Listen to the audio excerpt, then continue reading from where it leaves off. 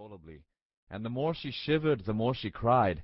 She cried because she felt so desperately alone, and because she felt utterly responsible for all that had happened. She, after all, had been the one who longed for change, and change had come in the form of a dark storm that threatened to sweep away everything she cared for, and everything her family had worked so hard to maintain over these many past years. As she looked on, the carriage-master turned onto the main thoroughfare of the east-west road, and for a fleeting moment as the carriage mounted a small hill, she caught a glimpse of the West Deep off in the distance. The waters, deep blue and ever tranquil, seemed to be calling out to her, "Don't leave, stay." She did long to stay, but she couldn't have made and kept her promise to Reuben Claveston, even if she had wanted. Her heart and thoughts were miles away, lost in secret thoughts of the Elves, Seth and Galan. And though Reuben and his family had opened their hearts to her, she could not open her heart to them. Clave was not Imtal, and it was not, nor would it ever be, her home. She was confident of this as she was of no other thing. Still, the past 2 weeks in Clave hadn't been all bad, and she had Valam to thank for urging her to change her mind and temporarily postpone her return to Imtal. Just as the Baron, Baroness, and their son had been, the people of Clave had been kind to her. They came to the streets to greet her and Reuben whenever they left Clave Keep. Gentlemen would remove their hats and bow. Ladies in the flowing dress of the day would offer flowers, and children would chase after them laughing through the streets. Adrena smiled, wiped tears from her eyes. She leaned her head out the window, turned to look back at Clave, half expecting to see Reuben chasing the carriage and her entourage.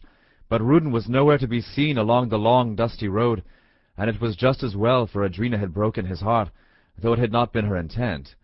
She switched to the carriage seat opposite her and removed the cover from the painting the Baron had commissioned for her and Reuben. In the picture, Reuben had a broad smile, and he held her hand. She remembered the warmth of his hands in hers and smiled. It had taken several days for the painter to complete his work, and many long, quiet hours of standing and holding hands. Her leaving Clave without allowing the Baron to publicly announce the betrothal had been a betrayal of the unspoken promise her presence spoke of. She disgraced Reuben's family, to be sure, but the thing she couldn't forget or forgive herself was the hurt she caused Reuben. She could see the anguish and pain in his eyes clearly, even now, and unexpectedly her heart and eyes mirrored that anguish and that pain, and it was the source of the emptiness she felt. In her mind's eye she saw her mother, Queen Alexandria, nodding, giving silent approval to the idea that swept in from the corners of her mind. She laughed, and the laughter was almost healing. She moved the curtains aside from the coachman's window, speaking quietly to the waiting attendant. The coach turned, the riders and her entourage followed. She smiled. "Ahoy, the mouth of the world!" screamed the lookout. The call was quickly relayed throughout the whole of the Scarlet Hawk, followed by a call of "Down the mainsails! Oarsmen to the ready!" from the ship's captain. Vilmos avoided the tangle of sailors amidships and raced to the bow.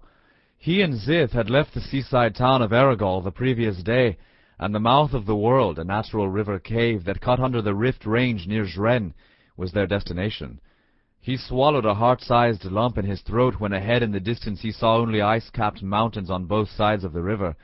As he looked on, a small dark space within the grey stone of the mountain seemed to grow and grow, until the darkness was a thing that seemed would swallow the whole of the ship, and indeed it did, just as the captain called out, "Lanterns, fore and aft!"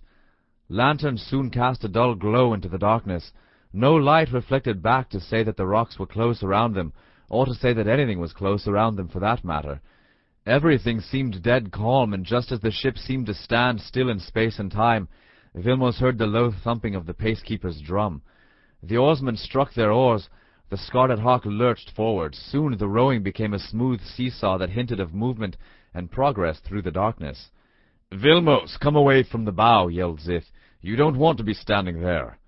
Vilmos gripped the staff Zith had given him in Quashan. "Is it always this dark here?" "Sometimes darker," replied Zith. "Sometimes it is a place that resembles its namesake more so than any would like." Zith didn't give Vilmos a chance to reply as he led the boy below deck. "Gather your belongings quickly.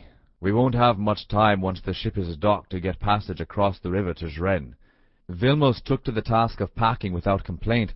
He wouldn't miss the Scarlet Hawk or the bucket that had been a constant companion during the journey. He knew he didn't have sea legs,